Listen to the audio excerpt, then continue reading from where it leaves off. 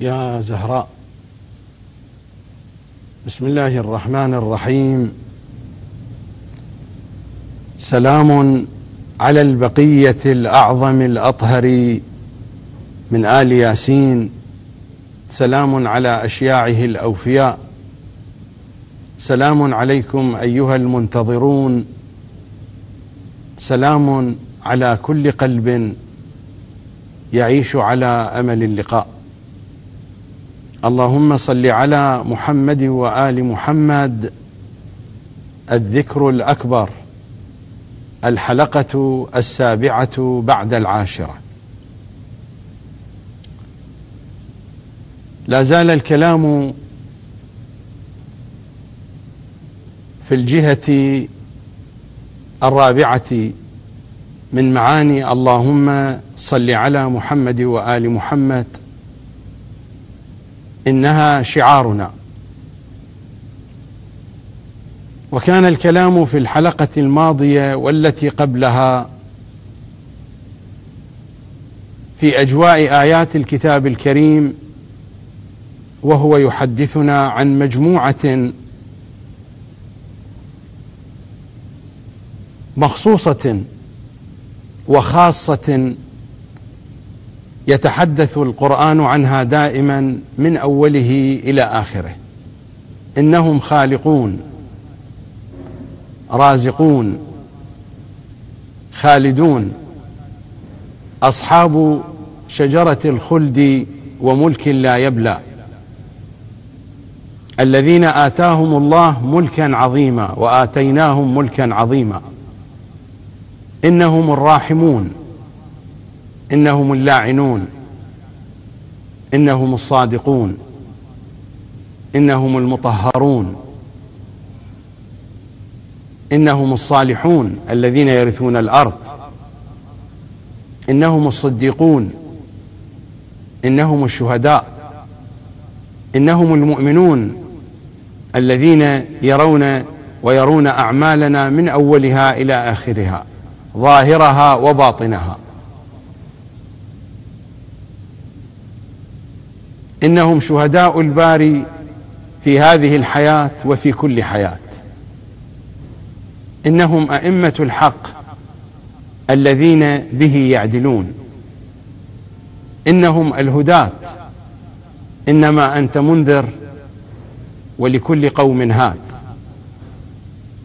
هؤلاء الذين قال عنهم رسول الله وقال عنهم كتاب الله بأنهم من رسول الله، كما جاء في سورة إبراهيم: فمن تبعني فإنه مني. وبينت ما جاء في قضية نزول سورة براءة وذهاب أبي بكر بها إلى مكة، وبعد ذلك أمر النبي بإرجاعه لأن الوحي نزل: إما أن تبلغ أنت أو أن يبلغ رجل منك، وليس من رجل منه إلا علي صلوات الله وسلامه عليه.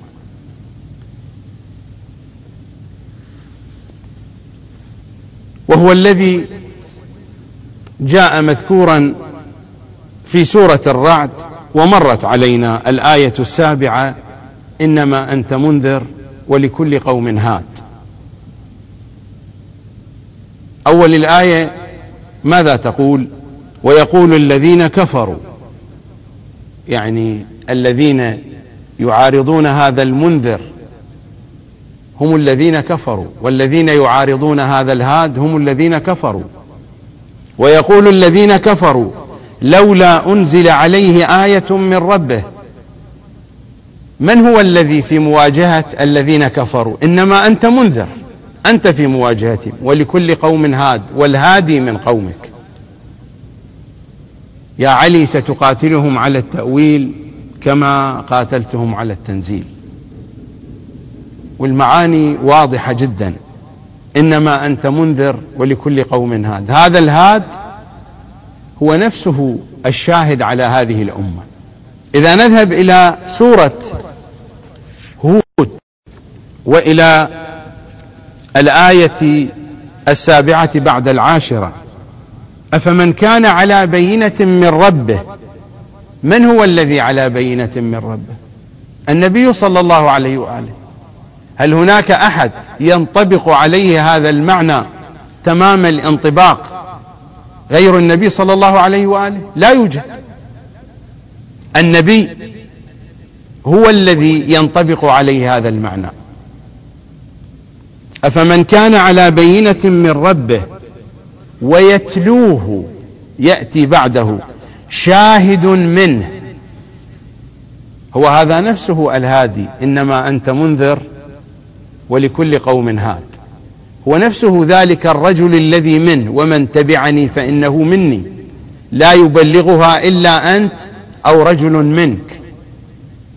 أفمن كان على بينة من ربه ويتلوه شاهد منه. هذا الشاهد هؤلاء الشهداء الذين لهم مقام الشهادة العظمى في هذا العالم وفي كل عالم، الذين جاءوا مذكورين في سورة التوبة في الآية 5 بعد 100: فسيرى الله عملكم ورسوله والمؤمنون وستردون إلى عالم الغيب والشهادة. هذا الشاهد هو المطلع على عالم الغيب والشهادة، وهذا الشاهد نفسه وهو الرائي نفسه الذي يرى ما نعمل. وقل اعملوا فسيرى الله عملكم ورسوله والمؤمنون وستردون إلى عالم الغيب والشهادة فينبئكم بما كنتم تعملون. آيات الكتاب يعضد بعضها بعضا والمعاني مترابطة. هذه هي المجموعة نفسها. إذا نذهب إلى سورة صاد الآية 82 و83: قال فبعزتك، كلام إبليس، لأغوينهم أجمعين. قال فبعزتك لأغوينهم أجمعين إلا عبادك منهم المخلصين. آدم غواه إبليس فعصى آدم ربه فغوى. هناك غواية، حصلت غواية وحصلت معصية. قال فبعزتك لأغوينهم أجمعين إلا عبادك. من هم الذين استثنوا؟ هم المخلصون، وهم الذين حل نورهم في آدم ونال ما نال آدم من الدرجة والرتبة حين سجد له الملائكة أجمعون. إلا عبادك منهم المخلصين، وليس المخلصين الذين خلصوا استخلصهم الله لنفسه. هؤلاء هم المخلصون، هم الصادقون، هم الصديقون، هم الشاهدون، هم الشهداء، وهم الذين تجلت فيهم كل المعاني السابقة. ولله الأسماء الحسنى وهم الأسماء الحسنى. وهذه تجليات وظهورات وصور من الأسماء الحسنى. إذا ذهبنا إلى سورة المائدة وإلى الآية 55: إنما وليكم الله ورسوله والذين آمنوا الذين يقيمون الصلاة ويؤتون الزكاة وهم راكعون. الآية معروفة لديكم، معروفة عند شيعة أهل البيت، إنها في أمير المؤمنين، ولكن الكلام هنا الصلاة في أبسط مراتبها: لك من صلاتك ما أقبلت عليه. الذي يقبل على صلاته هل يصدق عليه هذا المعنى؟ إذا كان إنسان يصلي وهو مقبل على صلاته أثناء الإقبال على الصلاة وأثناء التوجه في الصلاة، هل يستطيع المصلي أثناء توجهه أن يستمع إلى ما حوله، فيستمع إلى سائل يذهب يسأل ثم يعرف بأن الجميع ما أعطوه، وبسبب ذلك يقدم له خاتمه وهو في حال الركوع؟ هذه الحالة هل هي حالة طبيعية؟ إنسان في حال صلاته إذا كان متوجها في صلاته هل يلتفت إلى ما يدور حوله؟ إذا كان ملتفتا إلى ما يدور حوله ما كان متوجها في صلاته. إذن أية صلاة هذه؟ الصلاة رتب ومراتب، والصلاة كما جاء في الروايات بأنها معراج المؤمن، الصلاة معارج، والمعارج رتب. وسقاهم ربهم شرابا طهورا في سورة الإنسان أو في سورة الدهر، وسقاهم ربهم شرابا طهورا. سيد الأوصياء هنا يسقى ويسقي، الباري يسقيه شرابا طهورا، والشراب الطهور طاهر ومطهر لغيره، طاهر في نفسه ويطهر نفسه ويطهر غيره. سيد الأوصياء هنا يسقى ويسقي، سيد الأوصياء هنا يطهر ويطهر، سيد الأوصياء هنا يعبد وبعبادته يعبد الله، بعبادتنا عبد الله ولولانا ما عبد الله. سيد الأوصياء والعبادة معرفة، يعرف الله ويعرف الله، وبه يعرف الله، وبنا عرف الله، ولولانا ما عرف الله. وهذا هو معنى المخلصون. هذه حقيقة مخلصة إلى الله، لا تقاس بصلاتنا ولا تقاس بحقائقنا. هذه الحقيقة العلوية حقيقة يسقيها ربها شرابا طهورا، وهي تسقي وتسقى، يفاض عليها وتفيض على الخلق، تعطى وتعطي. يعطيها الغني المغني فيجعلها ذاتا غنية مغنية، فهي غنية مغنية بعطاء الله، والخلق يغنون بعطائها، وكل الخلق يفتقرون إلى هذه الذات، وهذه الذات مفتقرة إلى الله سبحانه وتعالى. والآية فيها إشارات كثيرة، والكتاب الكريم مليء بالإشارات وبالرموز وبالتلويحات وبالتلميحات وبالكنايات. الكتاب الكريم مليء. ما معنى أن الكتاب نزل على العبارة والإشارة واللطائف والحقائق؟ أين هي الإشارات؟ أين هي اللطائف؟ أين هي الحقائق؟ إنها تختفي خلف عالم العبارة. ونحن قد نستشرف شيئا، قد، أقول قد، وقد هنا إذا جاءت قبل الفعل المضارع إنها تفيد التقليل. أقول قد نستشرف شيئا، ومن بعيد، من وراء ستائر وحجب العبارة الكثيفة. هنا تتحدث الآية عن ولاية، مرت علينا الآية في سورة الكهف: هنالك الولاية لله الحق. الولاية لله الحق، الولاية الحق هنا تستشرف من هذه الآية. حين يكون الحديث عن الولاية الحق في معناها المطلق، ليس الحديث عن رجل يركع فيقدم خاتما لسائل. هذه الصورة الدنيوية لهذا المعنى، أما هذه الصورة لها ظهورات أبعد من ذلك.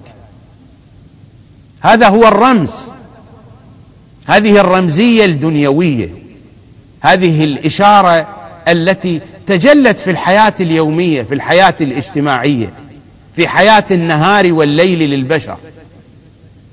أما هذه الأفعال صدرت من ذات، هذه الذات عميقة بعمق الله سبحانه وتعالى. هذه الأفعال لم تصدر من موجود ساذج، من موجود بسيط في أدنى مراتب الوجود. الأفعال التي تصدر من المراتب التي تقع في أسفل مراتب الوجود، هذه لها صور وحقائق، فما بالك بالأفعال التي تصدر من صاحب مرتبة مرتبته هي أعلى مراتب الوجود؟ ستكون القضية ذات بعد عميق. هذه صورة ظاهرة، وما بعد الصورة شيء أعمق وأعمق. أسبغ علينا سبحانه وتعالى نعمه الظاهرة والباطنة، وللنعم الظاهرة بواطن، وهذه البواطن لا حدود لها، وإن تعدوا نعمة الله لا تحصوها، لا نهاية لها. فما بالك في النعمة العظمى في علي وآل علي. إنما وليكم الله ورسوله، هؤلاء هم الأولياء، لهم الولاية المطلقة. وأنا بدأت حديثي في أول آية: هنالك الولاية لله.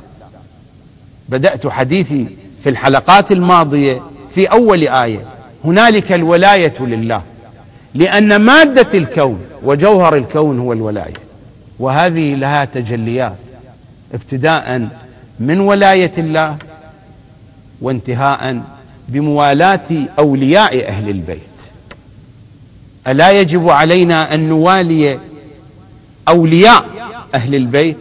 هذه هي أدنى مراتب الولاية، والولاية العظمى هي ولاية علي وآل علي صلوات الله وسلامه عليهم أجمعين. وتلاحظون أن الآيات وأن الأوصاف ابتداء من صفة الخالقين وانتهاء بآخر صفة تحدثنا عنها: المخلصون، الذوات المستخلصة المخلصة لله، التي استخلصها، والتي تحدث إبليس بأنه لا يستطيع أن يدنو منها. هذه ذوات مطهرة عصية على النقص، لن يصل إليها النقص ولن يصل إليها الضعف. وكل آيات الكتاب الكريم تدور مضامينها في هذه الأجواء. هؤلاء هم أئمتنا، وهؤلاء هم سادتنا. الأئمة الذين ذكروا مثلا في صحيح البخاري وفي صحيح مسلم، الروايات التي نقلها القوم بأن أمر هذا الدين في خير، وبأن أمر الأمة في خير، ما دام هناك 12. وأنا هنا لا أريد أن أناقش هذه الروايات. 12 هؤلاء الأئمة، والذين داخل القوم فيهم منهم، إلى أن تركوا هذه الأحاديث فقالوا إنها أخبار آحاد ونحن لا نعبأ بها لأنها تخبرنا عن شيء سيقع في المستقبل ولا علاقة لنا بمضمونها العقائدي، فتركوها. وهناك طائفة من القوم ألفوا في ذلك. إذا تذهب إلى ينابيع المودة للحافظ القندوزي، هو يتحدث عن الأئمة 12، عن المعصومين 14. إذا تذهب إلى نور الأبصار للمؤمن الشبلنجي، عن من يتحدث؟ إذا تذهب إلى تذكرة الخواص لسبط بن الجوزي، إذا تذهب إلى سيرة الأئمة 12 لابن طولون، إذا تذهب إلى فرائض السمطين للجوين الشافعي، وإلى غير ذلك، إلى قائمة طويلة لمحدثي ومفسري علمائهم، عن من يتحدثون؟ يتحدثون عن هذه المجموعة، نفس هذه المجموعة، لأن هذه المجموعة هي التي وضعت أساسا للقرآن، كما قال صلى الله عليه وآله وسلم: لكل شيء أساس، وأساس الإسلام حبنا أهل البيت. في الحلقة الماضية أشرت إلى آيتين: الآية التي تأمرنا بأن نسأل أهل الذكر، فاسألوا أهل الذكر إن كنتم لا تعلمون، قل كفى بالله شهيدا بيني وبينكم ومن عنده علم الكتاب. وقلت بأن المخالفين لأهل البيت قالوا المقصود بهاتين الآيتين هم اليهود والنصارى، نذهب فنسألهم عن نبوة نبينا وعن حقيقة ديننا. وقلت بأن الأئمة قالوا لو سألتموهم لأدخلوكم في ضلالتهم. أهل الذكر هم أهل بيت رسول الله، والذكر هو رسول الله، الذكر من أسماء النبي في القرآن، فاسألوا أهل الذكر، فاسألوا أهل بيت النبي. قل كفى بالله شهيدا بيني وبينكم ومن عنده علم الكتاب علي. ومع ذلك فلندع قولنا هذا ولنذهب إلى كتب أهل الكتاب كما هم يقولون. كتب أهل الكتاب رغم أنها حرفت لمرات كثيرة، وحرفت في زمان رسول الله، حرفت الألفاظ وحرفت المعاني، وحرفت بعد ذلك، ثم حرفت الترجمات. ومع كل ذلك لو رجعنا إلى كتب أهل الكتاب لوجدنا إشارات ودلالات واضحة عليهم. هذا هو توراة اليهود، التوراة الذي يعتقد به اليهود، التوراة الرسمي الآن الموجود في معابد اليهود، التوراة الذي يدين به اليهود في وقتنا الحاضر. وهذه هي الترجمة المعروفة، الترجمة العربية للتوراة. إذا نذهب إلى سفر التكوين وهو أول سفر من أسفار التوراة، في الإصحاح 17 من الفقرة 8 بعد 10 إلى الفقرة 21. وقال إبراهيم لله ليت إسماعيل يعيش أمامك، يدعو له. فماذا كان الجواب من الله؟ وأما إسماعيل، الله يقول لإبراهيم وأما إسماعيل فقد سمعت لك فيه، ها أنا أباركه وأثمره وأكثره كثيرا جدا، 12 رئيسا يلد. من هم هؤلاء 12 في تاريخ اليهود، في تاريخ النصارى؟ من هم هؤلاء أولاد إسماعيل؟ من هم 12؟ هذا هو توراة اليهود. وأكثره كثيرا جدا، 12 رئيسا يلد. في النسخة العبرية شنيم عشار نسيئين، وإذا أردنا أن نترجمها إلى العربية نسيئين جمع ناسي، تترجم إمام، من معانيها رئيس، لكن الترجمة هنا ترجمت رئيس. لكن المعنى الأول لكلمة ناسي باللغة العبرية هو إمام، يعني الترجمة الدقيقة 12 إماما. النص العبري شنيم عسار نسيئين، شنيم عسار 12، نسيئين جمع ناسي وهو إمام في اللغة العبرية. والقواميس موجودة، من أراد أن يراجع سيجد الحقيقة واضحة. وأما إسماعيل فقد سمعت لك فيه، ها أنا أباركه وأثمره وأكثره كثيرا جدا، 12 رئيسا يلد. وحين راجعت كتب التفسير الموجودة عند اليهود يضطربون في معنى 12 رئيسا يلد، 12 إماما يلد. والمقام ليس مقاما للتفصيل، هذا هو التوراة. أما الإنجيل هذا هو إنجيل النصارى، الإنجيل المعترف به رسميا الآن. النصارى عندهم أناجيل كثيرة، لكن الإنجيل الآن الموجود في الكنائس، الإنجيل الذي تتبناه المؤسسة الدينية المسيحية الرسمية. إذا نذهب إلى سفر يوحنا، رؤية يوحنا، إلى رؤيا يوحنا، وإلى الإصحاح 12 من رؤيا يوحنا، وبداية الإصحاح: ثم ظهرت آية عظيمة في السماء، امرأة ملتحفة بالشمس والقمر تحت قدميها، وعلى رأسها إكليل من 12 كوكبا. من هي هذه المرأة التي على رأسها إكليل من 12 كوكبا؟ والله راجعت كتب تفاسيرهم فهم يضطربون. وأكثر المفسرين الآن الذين يفسرون الإنجيل يستبعدون القول الذي يقول بأن هذه المرأة مريم، لا علاقة لمريم بهذه الأوصاف، لا في أوصافها الدنيوية ولا في أوصافها الأخروية. لذلك قالوا المفسرون المعاصرون للإنجيل، قالوا إنها ترمز إلى الكنيسة. المقصود من الكنيسة، هم لا يقصدون بالكنيسة بناية الكنيسة. الكنيسة هي منظومة العلاقة، طبيعة العلاقة بين الرعية وبين الله. هذا موضوع عقائدي في المسيحية قد يحتاج إلى وقت لتفصيله. المقصود من الكنيسة المنظومة العقائدية، الصلة الروحية فيما بين الرعية، فيما بين الشعب وبين الله. ثم ظهرت آية عظيمة، ورؤيا يوحنا هي رؤيا رمزية يعرفها علماء المسيحية، كلها رموز، لكن هذا الرمز واضح صريح، ولو أستمر في قراءته تتضح الصورة أكثر، لكن الوقت ما يكفي لكل هذه التفاصيل. ثم ظهرت آية عظيمة في السماء، امرأة ملتحفة بالشمس والقمر تحت قدميها وعلى رأسها إكليل من 12 كوكبا. تستمر، ماذا تقول؟ حامل تصرخ من ألم المخاض، والباب والجدار والدماء شهود صدق ما به خفاء.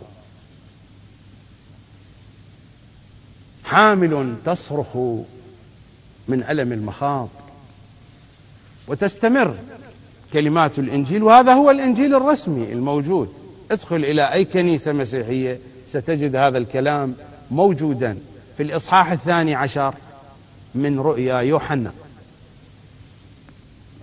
إنهم آل محمد أينما توجهت ستجدهم، وسيبقى حقهم هو الواضح الثابت. هذه المجموعة التي توصفت بهذه الأوصاف، المجموعة المخلصون الذين استخلصهم الله. هؤلاء الذين استخلصهم في الدنيا استخلصهم في كل طبقة من طبقات الوجود، واستخلصهم في الآخرة. إذا نذهب إلى سورة النبأ، إلى الآية 38: يوم يقوم الروح والملائكة صفا. ومر علينا في سورة القدر: تنزل الملائكة والروح فيها. الروح فاطمة، تجل من تجليات فاطمة،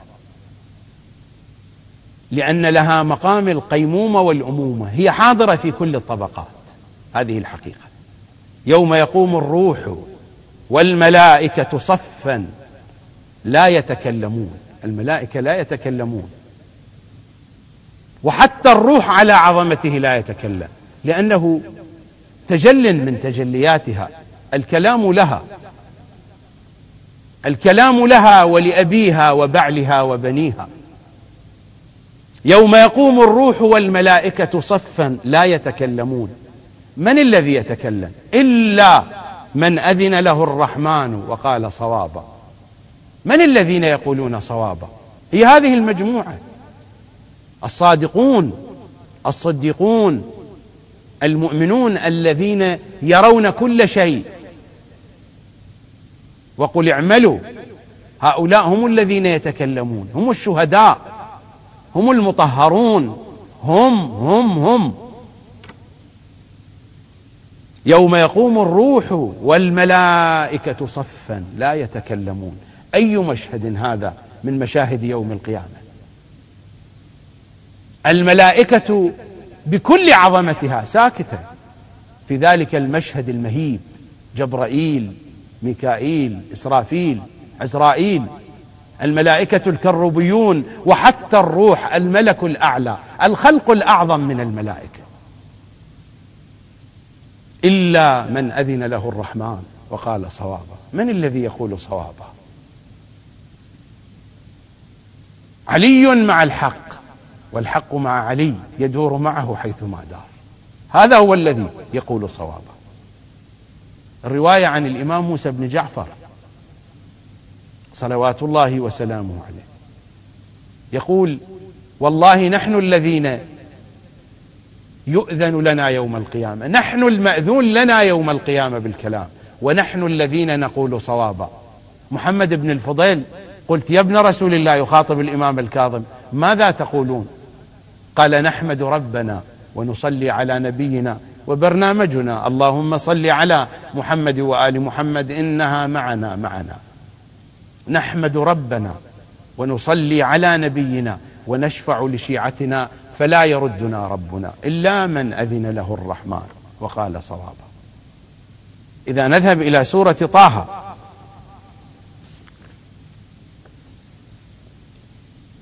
الآية 8 بعد 100: يومئذ يتبعون الداعي لا عوج له. في رواياتنا عن الإمام الكاظم: الداعي هو أمير المؤمنين. والله هذا في رواية أهل البيت، القرآن كله في أهل البيت. يومئذ يتبعون الداعي. الداعي، أجيبوا داعي الله في الدنيا في الآخرة. علي: أجيبوا داعي الله، لبيك داعي الله، إن كان لم يجبك بدني عند استغاثتك. هكذا نخاطب داعي الله الذي تجلى في حسين: لبيك داعي الله، إن كان لم يجبك بدني عند استغاثتك ولساني عند استنصارك، فقد أجابك قلبي وسمعي وبصري. تسلم على إمام زمانك: السلام عليك، السلام عليك يا داعي الله ورباني آياته. يومئذ يتبعون الداعي لا عوج له وخشعت الأصوات للرحمن فلا تسمع إلا همسا. يومئذ لا تنفع الشفاعة إلا من أذن له الرحمن ورضي له قولا. إنهم هم فاطمة التي يرضى الله لرضاها ورضي لها قولا. يومئذ، هذه الآيات تحتاج إلى تدبر، تحتاج إلى توقف، ونحن في شهر الآيات، في شهر القرآن. يومئذ يتبعون الداعي لا عوج له، الجميع تحت ولايته.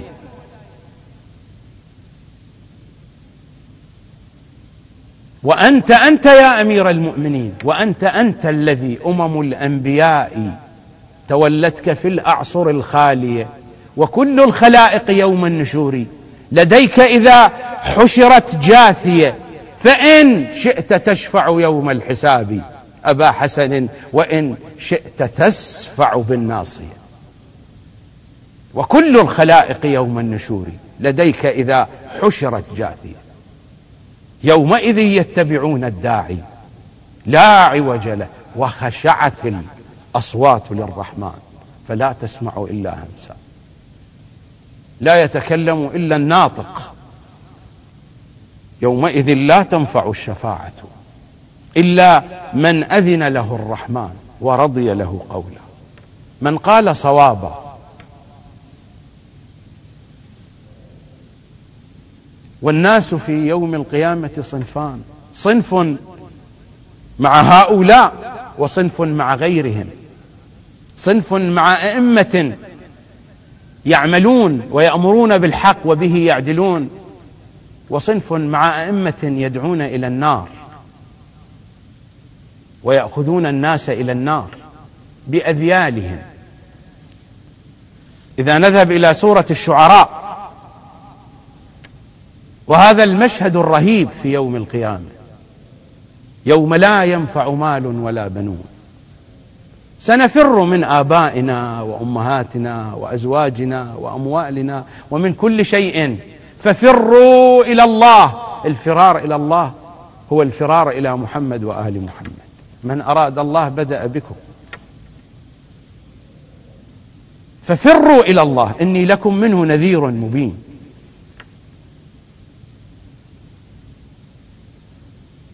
الفرار إلى الله هو الفرار إلى محمد وآل محمد. وما أعجلك عن قومك يا موسى. ماذا قال؟ عجلت إليك ربي لترضى. التعجيل إلى الله هو التعجيل إلى محمد وآل محمد. من أراد الله بدأ بكم. يوم لا ينفع مال ولا بنون إلا من أتى الله بقلب سليم. القلب السليم القلب الذي زينته ولاية علي. وأزلفت الجنة للمتقين وبرزت الجحيم للغاوين وقيل لهم أين ما كنتم تعبدون. الغاوين من هم؟ قبل قليل مر علينا إبليس ماذا قال؟ لأغوينهم أجمعين إلا عبادك منهم المخلصين. وبرزت الجحيم للغاوين وقيل لهم أين ما كنتم تعبدون من دون الله هل ينصرونكم أو ينتصرون. فكبكبوا فيها هم والغاوون وجنود إبليس أجمعون قالوا وهم فيها يختصمون تالله إن كنا لفي ضلال مبين إلى أن يقولوا فما لنا من شافعين. هناك شافعون إذن هم نفسهم الصادقون الصالحون الصديقون الخالقون الرازقون اللاعنون الراحمون الشافعون. فما لنا من شافعين ولا صديق حميم. الإمام الرضا وروايات أهل البيت تصف الإمام المعصوم بأنه الصديق الرفيق والأنيس الشفيق والأم البرة بالولد الصغير والوالد الرحيم. هكذا تصفهم رواياتهم وأحاديثهم. فما لنا من شافعين ولا صديق حميم فلو أن لنا كرة فنكون من المؤمنين. تلك أمنية لا معنى لها في ذلك العالم. فما لنا من شافعين ولا صديق حميم. هؤلاء هم الشافعون، هؤلاء هم الطاهرون، هؤلاء هم المطهرون. والمشهد أوضح وأجلى في سورة الأعراف. في سورة الأعراف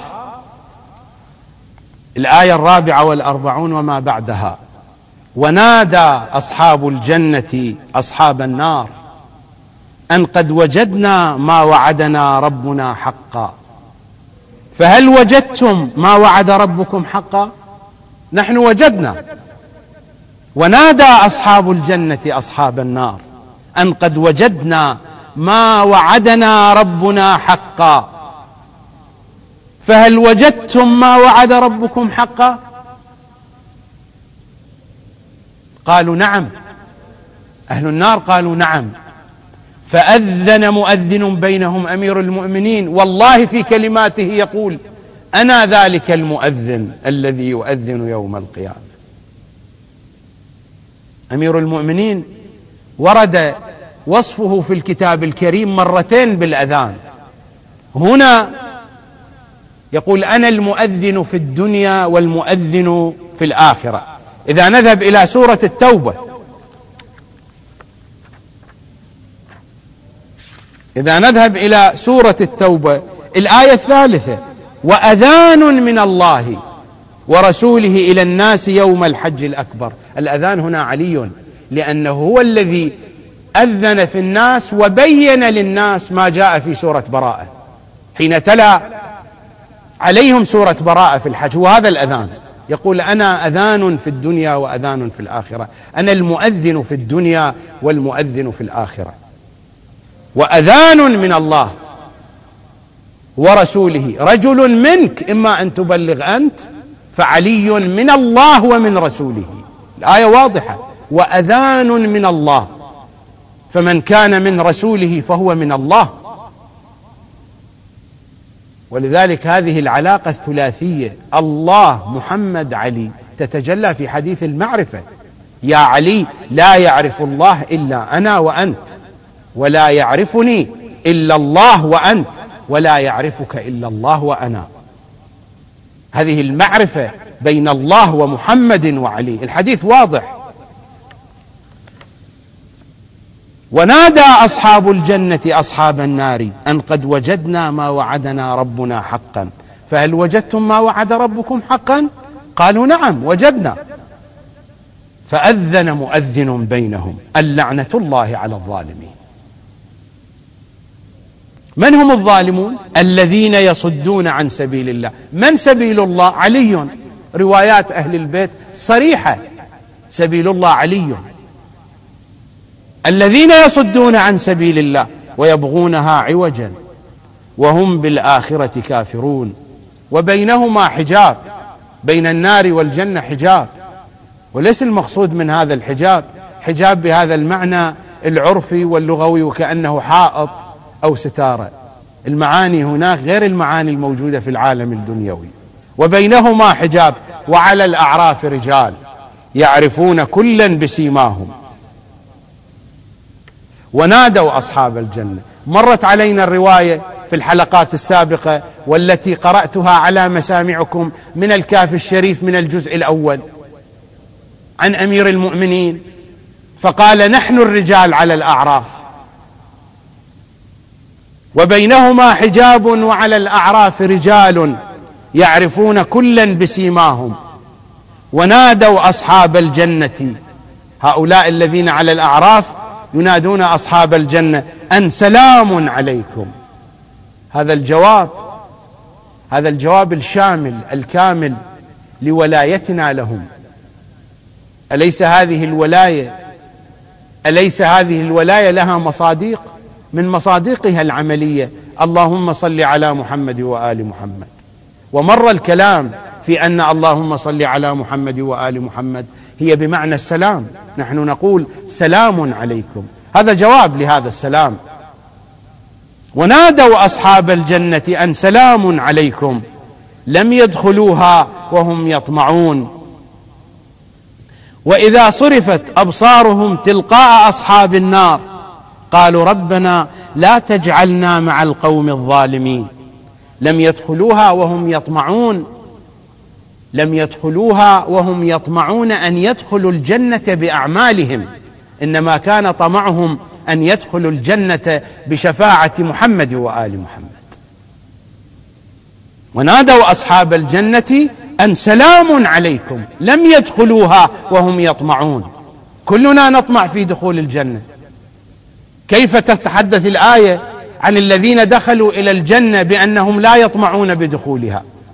هل هناك من أحد لا يطمع في دخول الجنة؟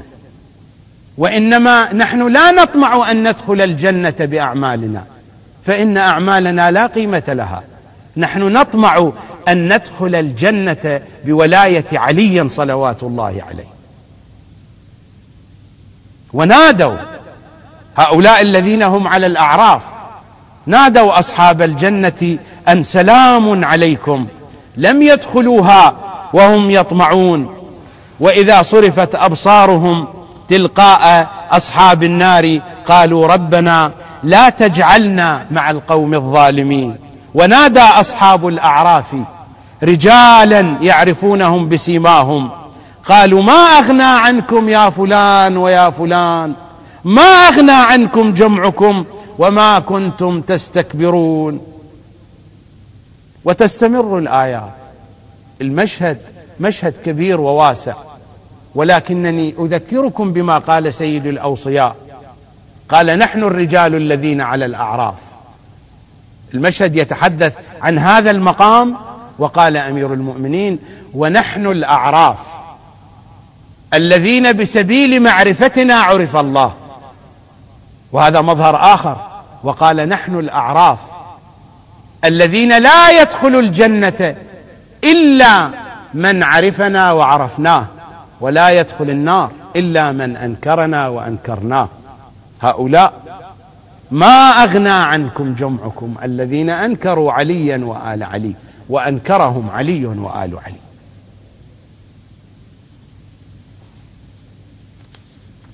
إلى أن تستمر الآيات ولقد جئناهم بكتاب فصلناه على علم هدى ورحمة لقوم يؤمنون هل ينظرون إلا تأويله. من الذين يعلمون تأويله؟ الراسخون في العلم، وما يعلم تأويله إلا الله والراسخون. الراسخون الذين هم العالمون.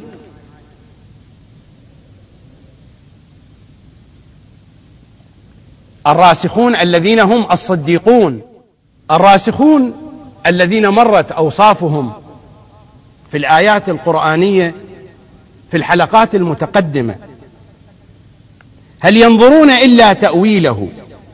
يوم يأتي تأويله يقول الذين نسوه من قبل قد جاءت رسل ربنا بالحق فهل لنا من شفعاء فيشفعوا لنا أو نرد فنعمل غير الذي كنا نعمل قد خسروا أنفسهم وضل عنهم ما كانوا يفترون فهل لنا من شفعاء فيشفعوا لنا. الشفعاء هم الرجال الذين على الأعراف، هم الأعراف الذين بسبيل معرفتهم يعرف الله، وهم الأعراف الذين من عرفهم وعرفوه دخل الجنة، ومن أنكرهم وأنكروه دخل النار. هم محمد وآل محمد صلوات الله وسلامه عليهم أجمعين. تتمة الحديث تأتينا إن شاء الله في الحلقة القادمة، ولا زال الحديث في الجهة الرابعة من معاني اللهم صل على محمد وآل محمد. الشعار، هم شعارنا وهم غايتنا وهم الوجه الذي إليه نتوجه. أودعكم على اللهم صل على محمد وآل محمد، تصبحون وتمسون على اللهم صل على محمد وآل محمد، وأختم حديثي باللهم صل على محمد وآل محمد. في أمان الله.